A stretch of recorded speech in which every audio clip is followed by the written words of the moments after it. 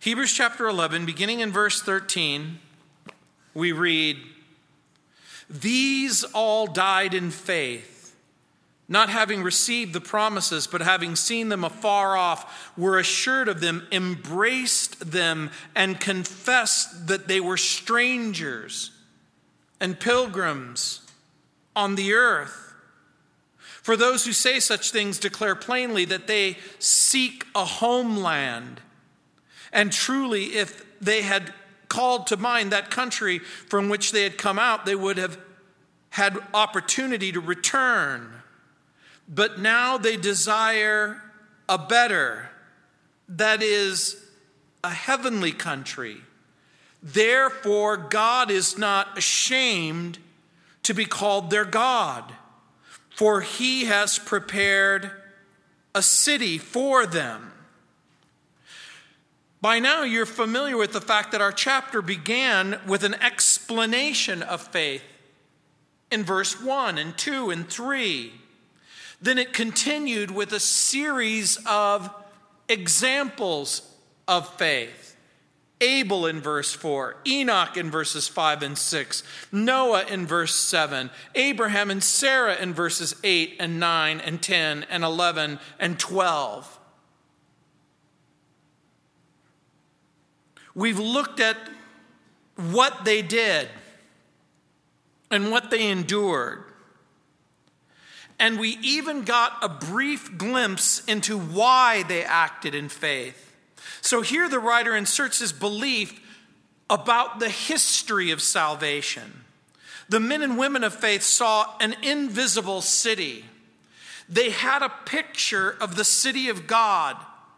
Later, we learn that men and women of faith believed suffering for the cause of Christ is going to be more valuable than all the riches that the world has to offer. In verse 26, it says, "Esteeming the reproach of Christ greater riches than the treasures in Egypt, for he looked to the reward." And we discovered something else. That they could with confidence look forward to their own resurrection from the dead. And that's going to be reiterated in verse 35. If you go all the way towards the end of the chapter, it says, "Women received their dead raised to life again."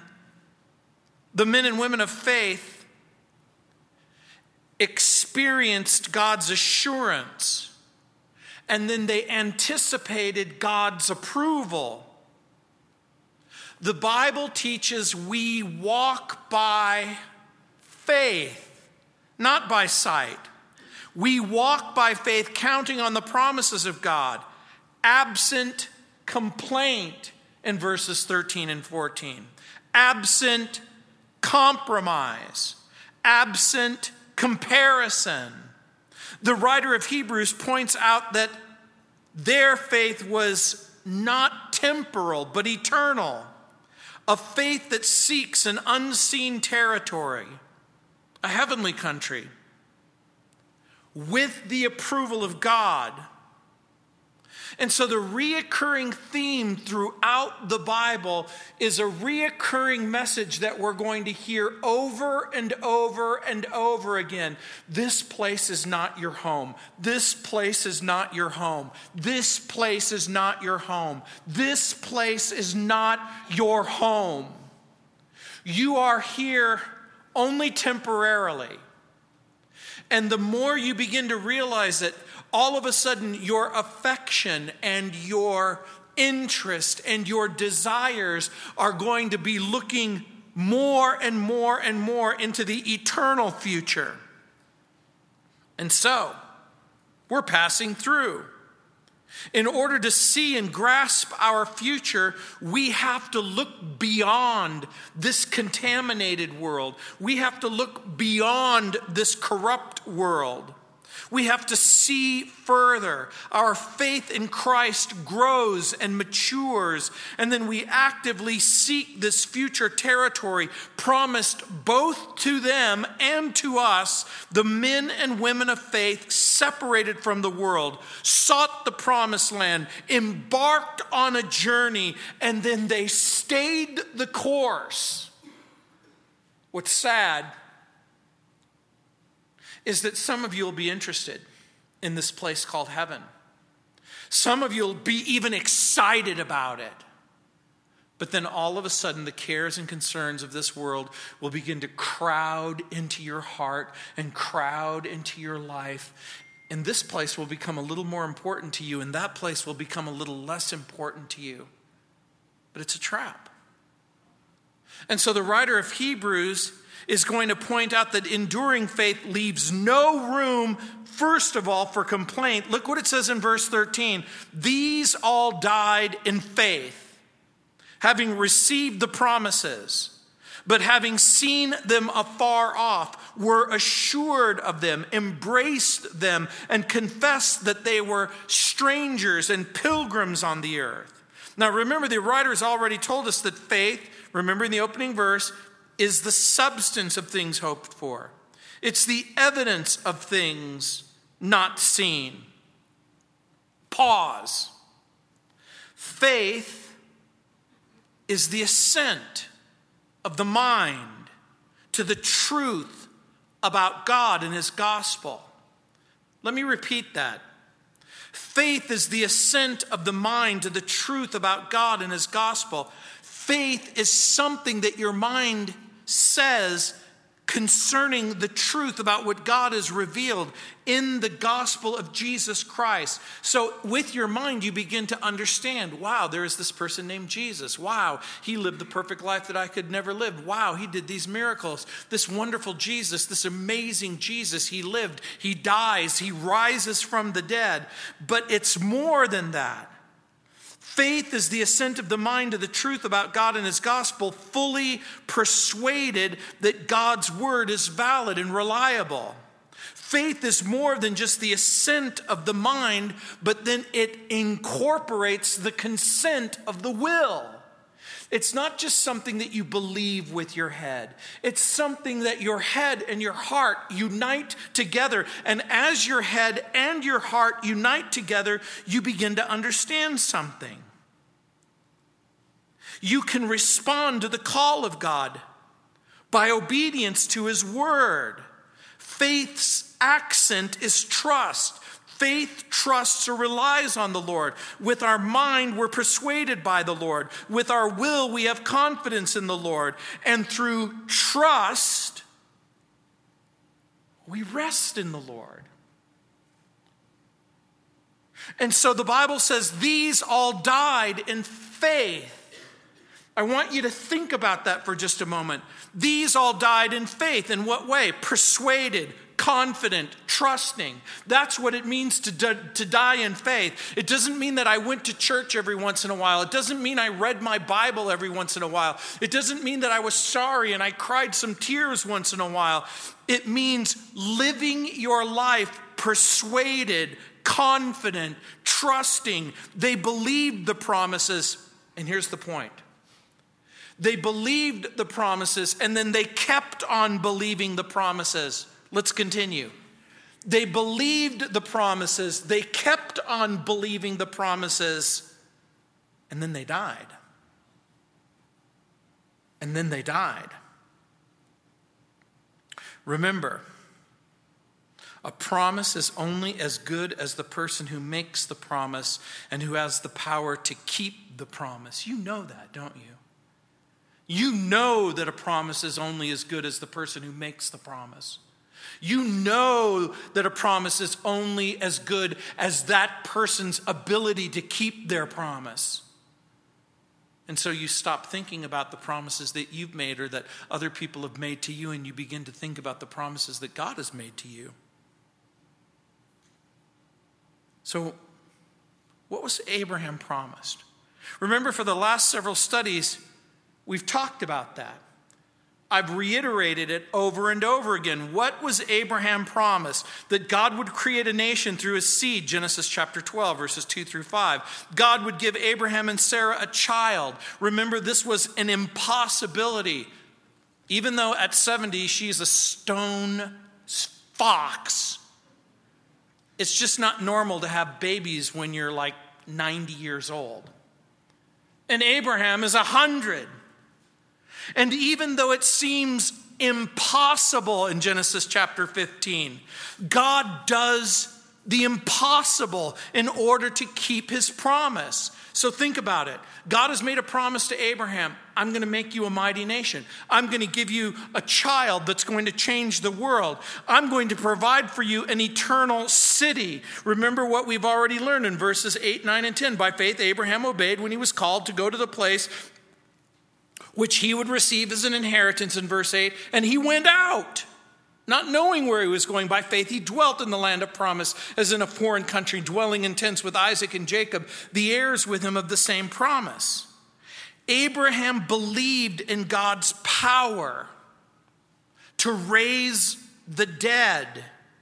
We're going to discover that a little bit later on. In verses 17, 18, it says, by faith, Abraham, when he was tested, offered up Isaac, and who had received the promises, offered up his only begotten son. In what sense? In the sense that if he obeys God, and this is the son of the promise, in order for God's promises to come to pass, he's going to have to bring his son back to life. But it becomes a type and a picture of you. Because in order for you to have your sins forgiven, in order for you to go to heaven, Jesus is going to have to come, and Jesus is going to have to live, and Jesus is going to have to die, and God is going to have to bring his son back to life. So Abraham and Sarah would have a singular son in the line of promise. Isaac would have a singular son in the line of promise. Jacob would have a singular son in the line of promise. And the circumstances didn't offer much comfort either to Abraham or Isaac or Jacob, because if you went back in time and you thought that the thread of salvation is hanging in the balance of one person's obedience, you begin to pull your hair out wondering, is God going to keep his promise? Is God going to make all of these things come to pass? But we've already learned God keeps his promises despite the circumstances. Abraham was buried in the tomb that he purchased for his wife Sarah. Isaac was buried in that same tomb with little evidence that they would possess the land in the future. Jacob died in Egypt, and as he's dying in Egypt on his deathbed, he makes his children swear that they'll take his body and they'll bury him in the land that God had promised to his grandfather and father. God made a promise. John Phillips writes, God is a surer thing than a post-dated check from a billionaire. If a billionaire decided to say, hey, you know what, I'm going to write you a check for $1 million. It's Bill Gates or some other billionaire. Do you think you can go with confidence to the bank and know that the money's good? If God makes a promise to you, you can with confidence know that he's going to keep his promise. Abraham, Isaac, and Jacob died, not possessing the land. But they didn't complain. They didn't gripe. They didn't say, where are you? You said you were going to do something, and where is the promise that you made? Rather than complain, you know what they did? They confessed that they were strangers and pilgrims on the earth. Did God make earthly promises? Yes. Did God make a heavenly promise? The answer is yes. The earthly promises were simply shadows of the heavenly promises. The earthly possessions were just a shadow of the heavenly possessions.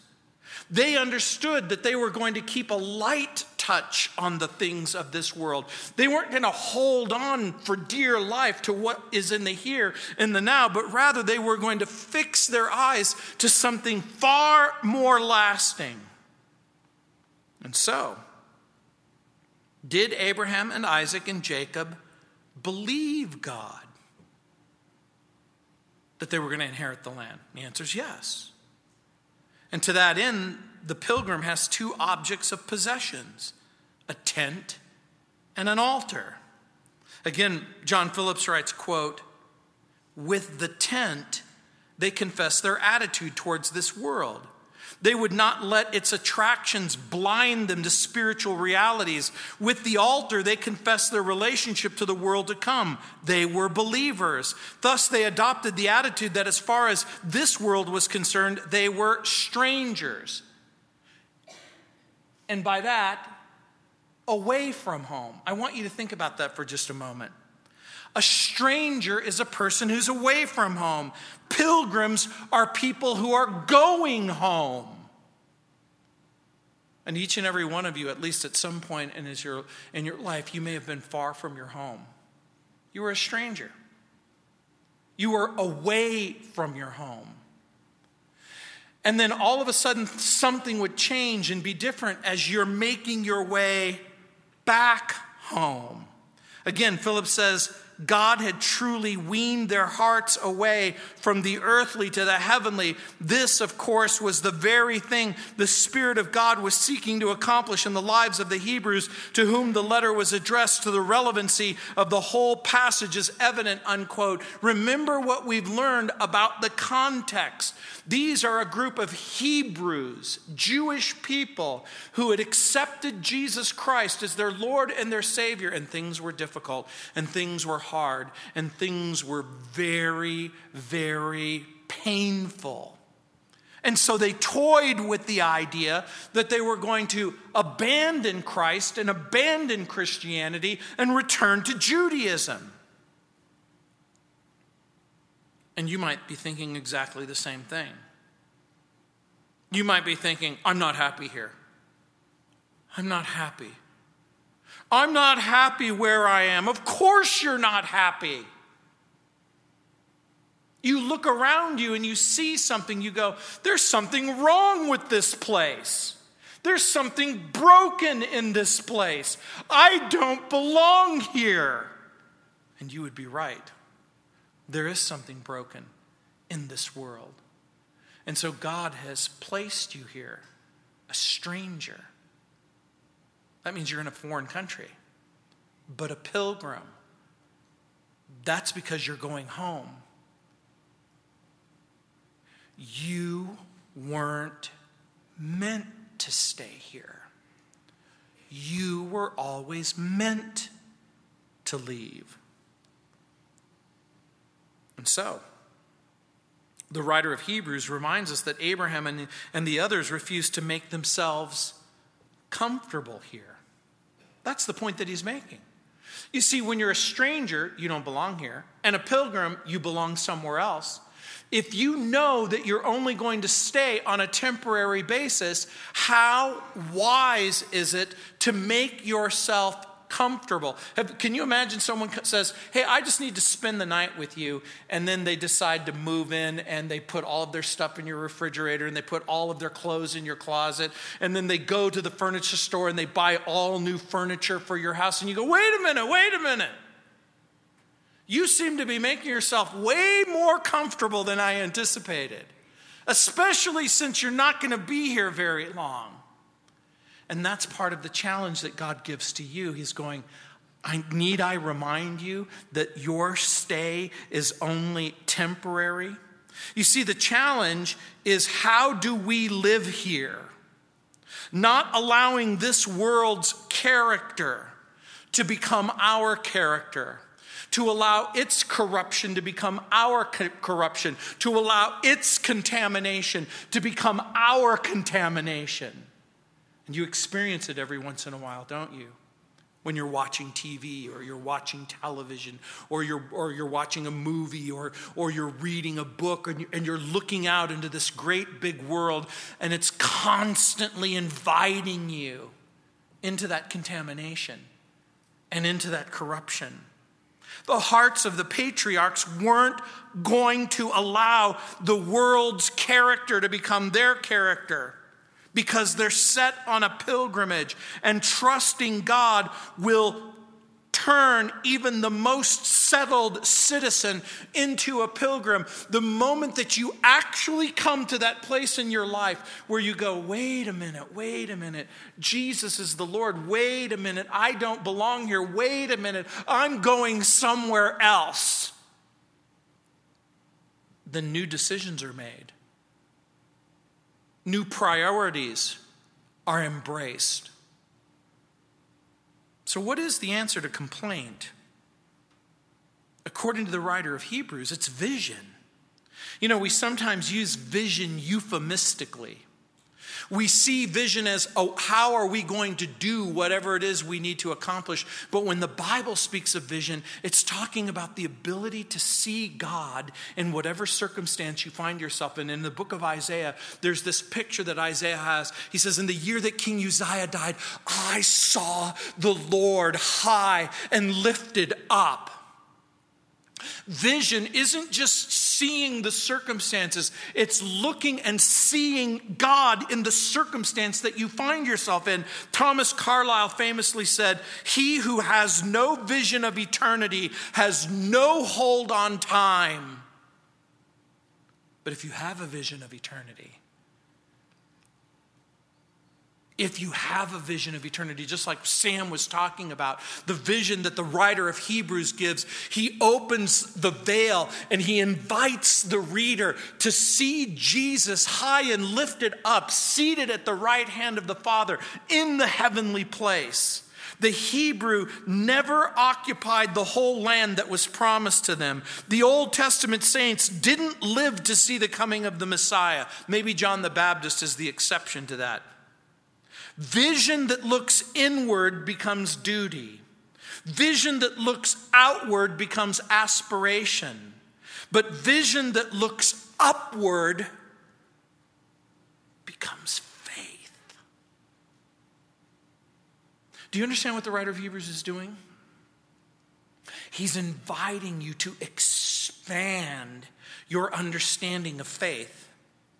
And so in verse 14 it says, "For those who say such things declare plainly that they seek a homeland." What things? Those who say such things. The things that Abraham said, the things that Isaac said, the things that Jacob said. Vision.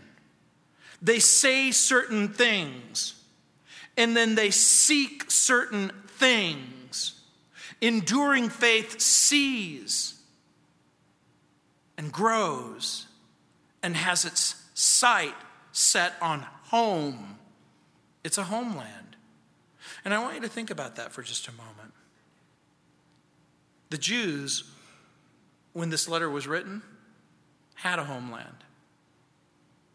But within a few years after this book was written, within a few years, the 10th and 12th legions of Rome are going to march into Jerusalem. They're going to destroy the city. They're going to burn it to the ground. They're going to destroy, according to Josephus, some 6,000 villages in the Galilee and Judea. Over 1 million Jews are going to be killed. And they're going to be driven out of their homeland. And the diaspora would force Jews to live in Egypt and live in Babylon. For some, they went as far north as Russia and as far east as Germany. Others made their way to Italy. Some even made their way to Spain.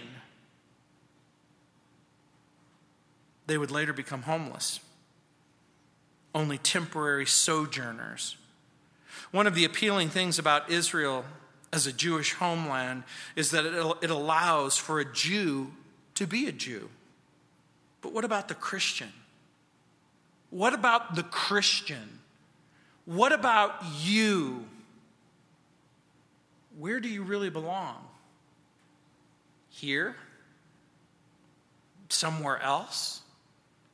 In Central or South America or Europe or New Zealand or Australia or Africa? You see, the truth is, as a Christian, heaven is your home. And it's your future. Where can we call home? The writer of Hebrews suggests our faith will never be satisfied with anything here. We'll always yearn for a better land. What is the place that we're looking for? It's the place where Jesus is king. It's the place where Jesus is Lord.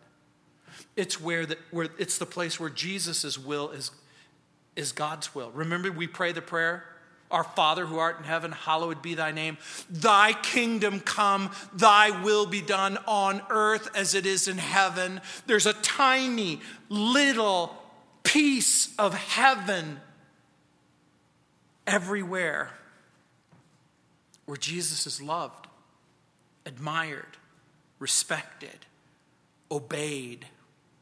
And that's why you can bring a little piece of heaven into your own heart. Augustine wrote, "Do not seek to understand in order that you may believe, but believe so that you may understand," unquote. You see, the challenge becomes, well, I don't understand everything about everything. Hey, guess what? Neither do I. But the moment you believe that Jesus is the Lord, you begin to understand. Do you remember that moment in your own life? Do you remember that moment where you strongly suspected that the Bible was true and that the story was true and that the death of Jesus really happened and that the reality of a risen Savior really happened, and you began to explore the possibility that if Jesus was alive, then your whole life could be different, and you believed?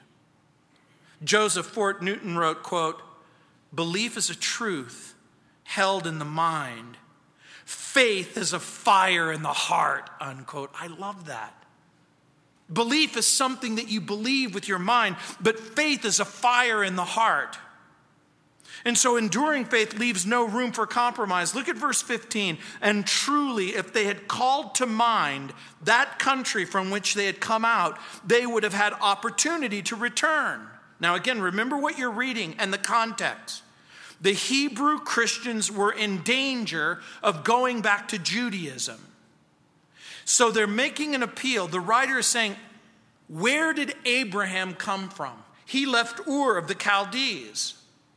But when Abraham left the land where his father was from to go to a new land, did he look back? Did he go back? Abraham had forsaken the land of his fathers, and more importantly, their idolatry. Each and every one of you, if you look back far enough into your past, you might find yourself somewhere in Africa. You might find yourself somewhere in Spain. You might, like me, find yourself somewhere on the island of Sicily, where my family was from for 100 generations. And your family left a particular place in a particular circumstance in a particular belief system. And the writer is basically saying, there's no going back. By the way, when Eleazar suggested to Abraham that Isaac be allowed to go back to the ancestral homeland to find a bride, Abraham made Eleazar swear an oath. Under no circumstance was Isaac to leave the land and go back to the place where his father Abraham was from. He made him put his hand, and it's a family-friendly service, so I'm not going to tell you where he put his hand. But he made him swear, and it was the kind of oath that you don't break.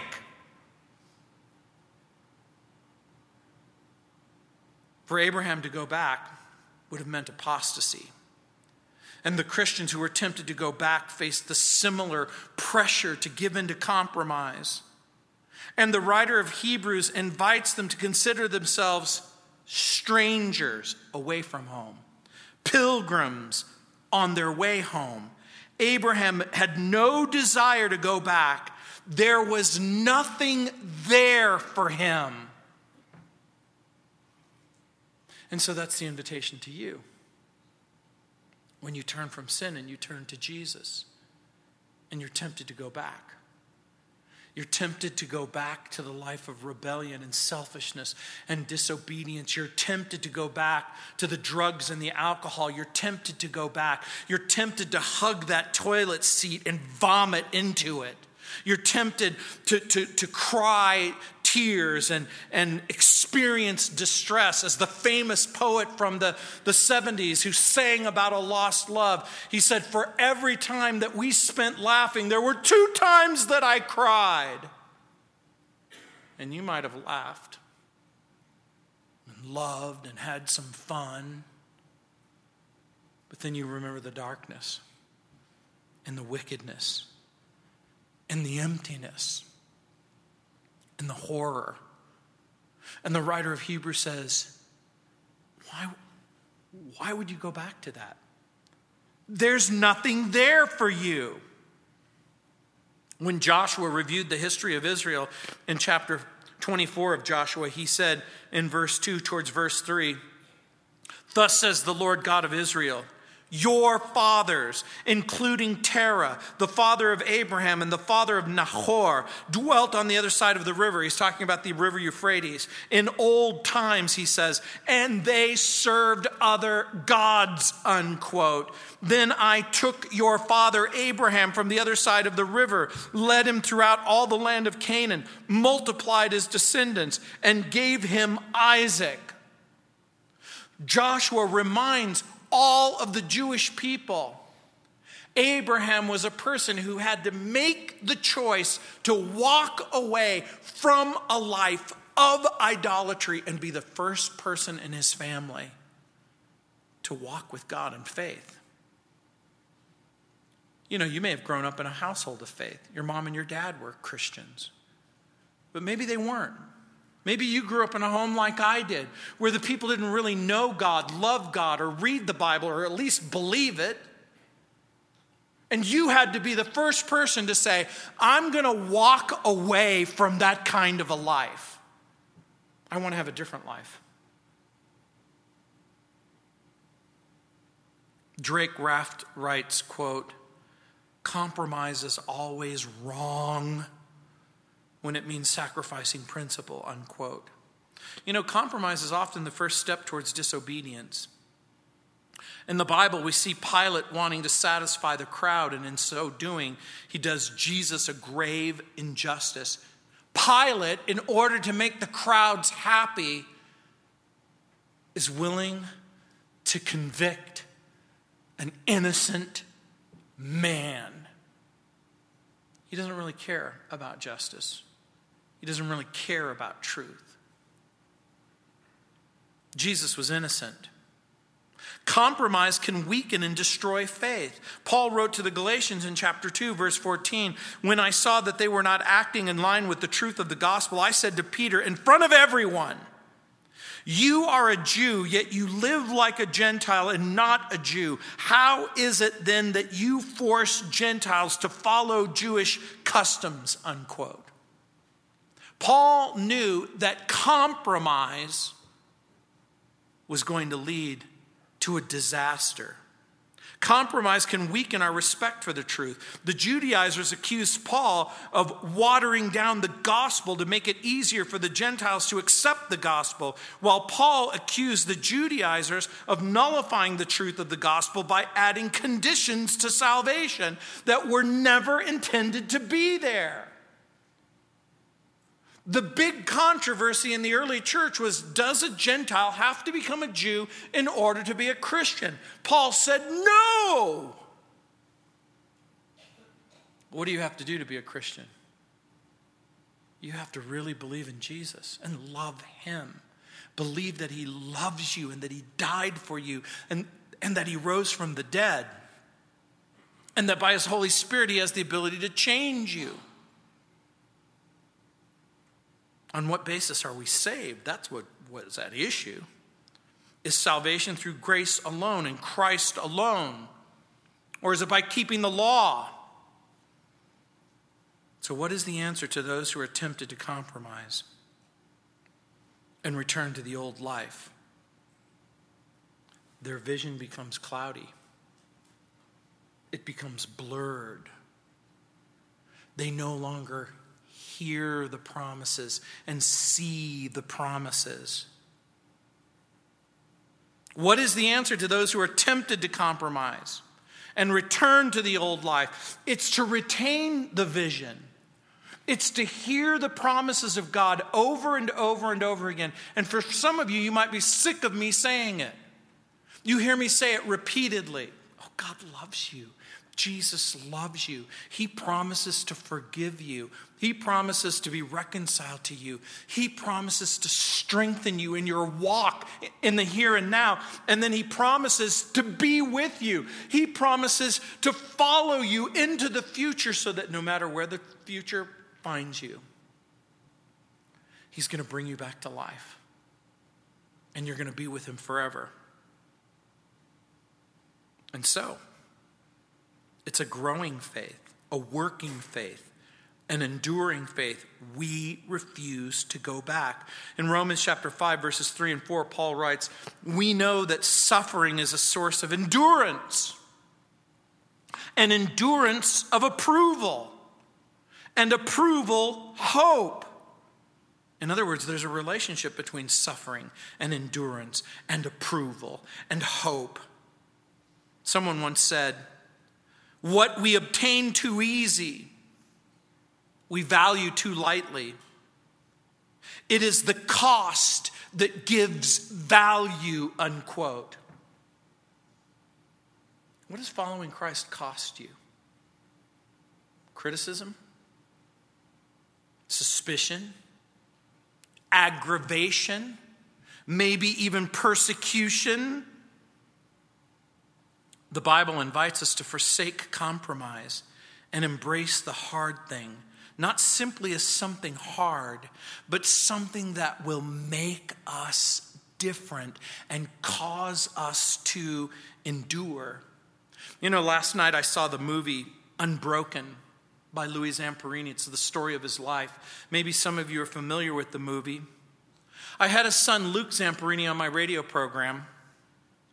And the story was compelling on so many different levels.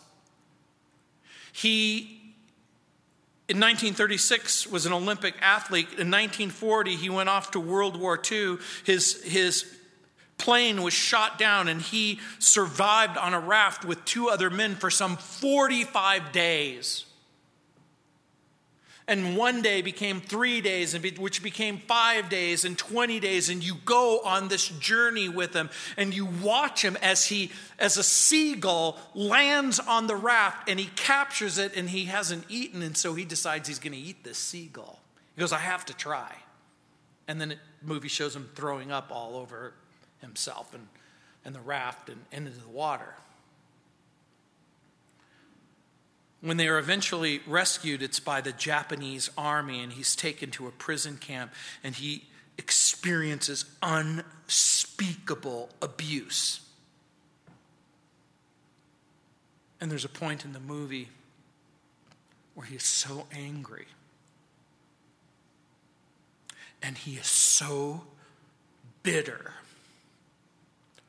and he is so filled with rage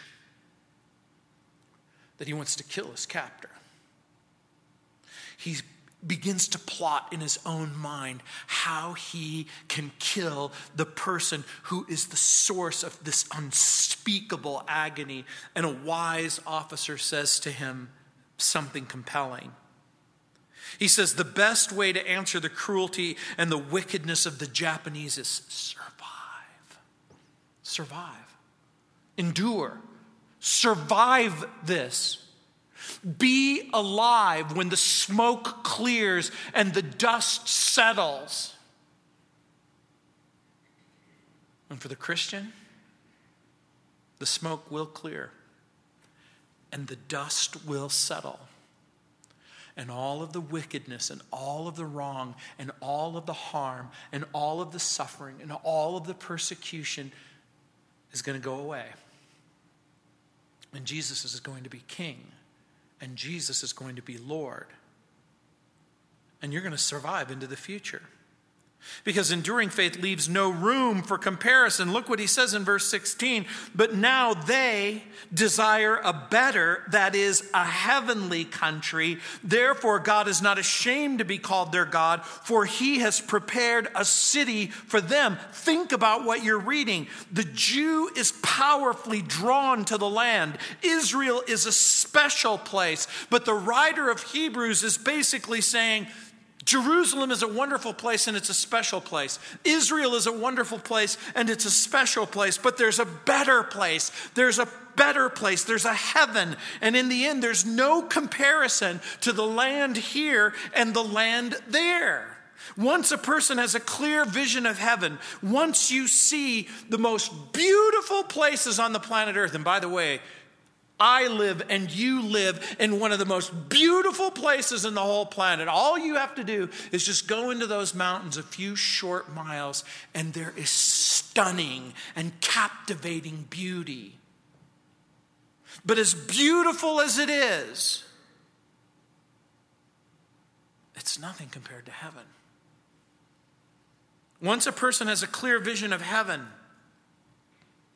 just like the song says, the things of this earth grows strangely dim in the light of his glory and grace. Costa Rica, beautiful. Amazon Basin, beautiful. Victoria Falls, breathtaking and stunning. Alaska, amazing. Heaven, when you see heaven, when you really see heaven, then everything will begin to disappear. You know, it's interesting to me.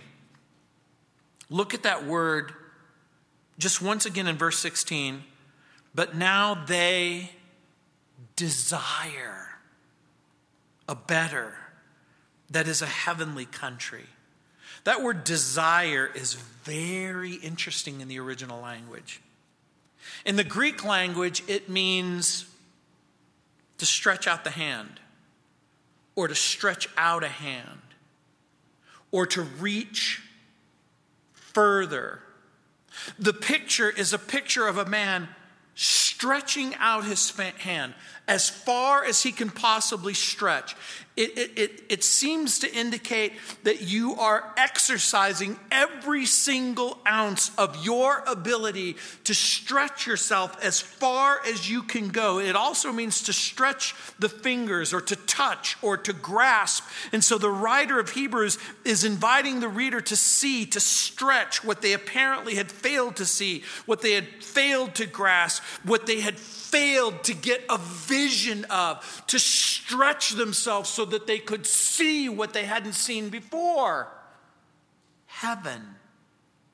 Now remember, the Jew reading this passage might pause and go, well, wait a minute. Why then are most of the promises in the Old Testament related to the land? What about the promises that related to the physical and the material prosperity in the land? What about the men and women of faith, persuaded, confident, trusting? The Lord God described himself as the God of Abraham, the God of Isaac, the God of Jacob in Exodus chapter 3, verse 6. Even Jesus refers to God as the God of Abraham, Isaac, and Jacob in Matthew 22:32. So what is he talking about? He's basically saying that all of the promises of the physical and the material blessings that were promised were only a type and a shadow and a picture of something far more wonderful. And that's why he says in verse 16, therefore God is not ashamed to be called their God. In other words, God was happy to be recognized as, which God are you talking about? The God of Abraham, the God of Isaac, the God of Jacob. Wouldn't it be wonderful if God decided to identify himself with your name? I'm the God of Scott. I'm the God of Belinda. I'm the God of Sarah. I'm the God of Jeremy. I'm the God of Gino. I'm that God. I am that God. I am the God of that person who loves me and believes in me, who believes the promise and sees the promise and embraces the promise. God's not ashamed to be called their God. God has not only recognized these men, John Phillips says, but he's also going to reward them. And so that's what the writer of Hebrews says. The writer of Hebrews says these men and women of faith, God not only identifies with them, but he invites everyone to identify with their faith. And that's why Abraham is called the father of faith. And what is God's reward? What is his reward? Therefore, God's not ashamed to be called their God, for he's prepared a city for them. Think about what you're reading. God not only recognizes them, God rewards them. And what is his reward? You might be thinking, well, it's heaven. And certainly it's that, but it's way more than that. It's eventually going to be heaven, but it begins with approval. God approves of you. In what sense? In what sense? He approves of you because you said, wait a minute, I believe that the Bible is true. Wait a minute, I believe that Jesus is the Lord. Wait a minute, I believe that the promises in the Bible are for me. Wait a minute, I'm beginning to believe and understand that Jesus is alive and he can come into my heart. And if I will just simply trust him by faith, that my life can be totally different. And God goes, finally. That's what he approves of. You have God's approval. The Lord's not ashamed to be called their God. Why is he not ashamed? Because they believed him. I want you to think about that. Why isn't God ashamed? Because they heard the promise and they believed the promise and they obeyed the promise. Have you ever wondered if God was ashamed of you? You might be thinking, I've done some pretty shameful things. I've done some wicked things. I've done some horrible things. I've done things that I wish to God I hadn't done. But the moment that you do the one thing that God approves of, hears what he has to say, believes what he has to say, and obeys what he has to say, God says, I'm not ashamed of you. Isn't that amazing? And guess what? God is not ashamed of a people who are willing to call him their portion and heaven their home. So the moment that you begin to identify with Jesus and with the God of the Bible, and you say, you know what, all of this other stuff, that isn't who I am, and that's not what I'm going to be about. I'm going to identify with Jesus. I'm going to identify with his promises. I'm going to identify with his love. Well, guess what? The moment you do that, you also identify with his future. That's what it means to be where he's going to be. But what about the person? What about the person whose faith isn't real? What about the person who doubts the promise or denies the truth or fails to see that the Bible is true, and they refuse the vision and they refuse the growth and they refuse the journey? What happens to them? Remember, these aren't men and women of faith. Because remember, faith is more than just simply believing the promise with your mind. It's receiving the promise with your heart. And it's obeying the promise with your will. And when I'm talking about the promise, I'm talking about the promise of salvation in Christ. And look carefully at that expression. He's prepared a city for them. You know, it's, again, interesting about this in the original language. The verb in the Greek tense is called the aorist tense. It means that it's already been done. The idea is that God has prepared a place for them and it's already done. So instead of thinking about God is in the process of preparing a place, that's not exactly right. Jesus himself said, I'm going to prepare a place for you to receive you to myself. The place has been prepared, and that word prepared is such an impressive word because it speaks to a diligent commitment to make an accommodation with you in mind. I have 2 children. I have 3 children, but 2 of them, their wives are pregnant and they're going to have babies. Well, no, 1 of them now. One just had a baby. One has another baby coming along. But when you're pregnant and you're having a baby, have you ever met somebody who goes, hey, we've got to prepare the room. We've got to prepare the room for the baby.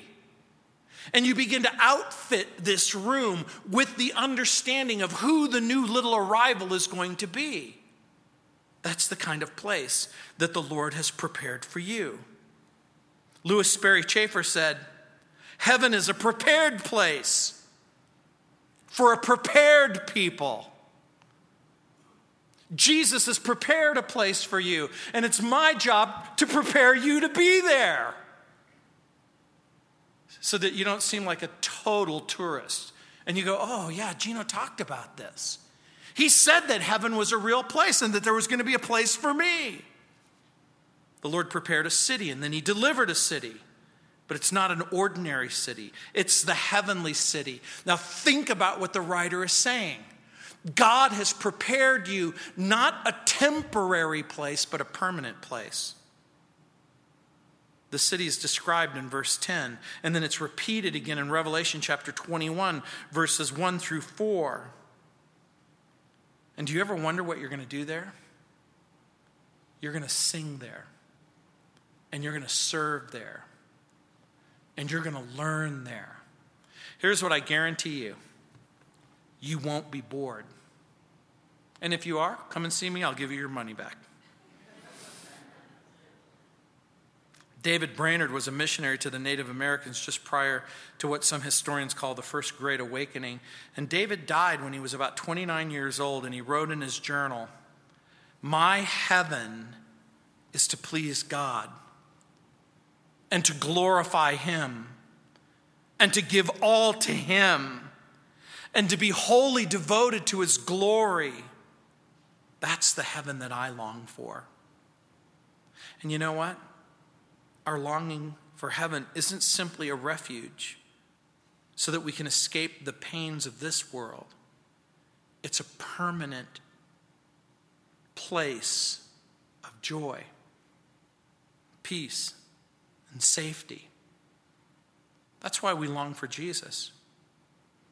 By the way, what happens when you catch a glimpse of heaven? I have a lengthy quote, but I'm going to read it all because it's that important. John Bunyan wrote, they who will have heaven must run for it because the devil, the law, sin, death, and hell are following them. There's never a poor soul that goes to heaven where the devil, the law, sin, death, and hell do not chase after it. Your adversary, the devil, walks about like a roaring lion, seeking whom he may devour. 1 Peter 5:8. And I assure you, the devil is nimble. He can run very quickly. He's light on his feet, and he has overtaken many. He has knocked them down and given them an everlasting fall. Also, there is the law, which can shoot a great distance. Be careful to stay out of the reach of the law's great guns, the 10 Commandments. Hell is also a wide mouth. It can stretch itself further and further than you're aware of. As the angel said to Lot, escape for your life. Do not look behind you, nor stay anywhere in the plain. Escape to the mountains lest you be destroyed. Genesis 19:17. And then John Bunyan writes, so I say to you, take heed. Do not delay any longer, lest the devil, hell, death, or the fearful curses of the law overtake you and throw you in the midst of your sins, so that you never rise and recover again. If this were well considered, then you as well as I would say, they would have heaven. They who would have heaven must run for it, unquote. He's exactly right. Do you want to go to heaven? Then you're going to have to open up your mind and believe the truth of the gospel. You're going to have to open up your heart and believe it. And then you're going to have your mind and your heart inform your will to walk away from hell. And then to walk straight into the arms of Jesus. We walk by faith, absent complaint, comparison, or compromise. We walk by faith.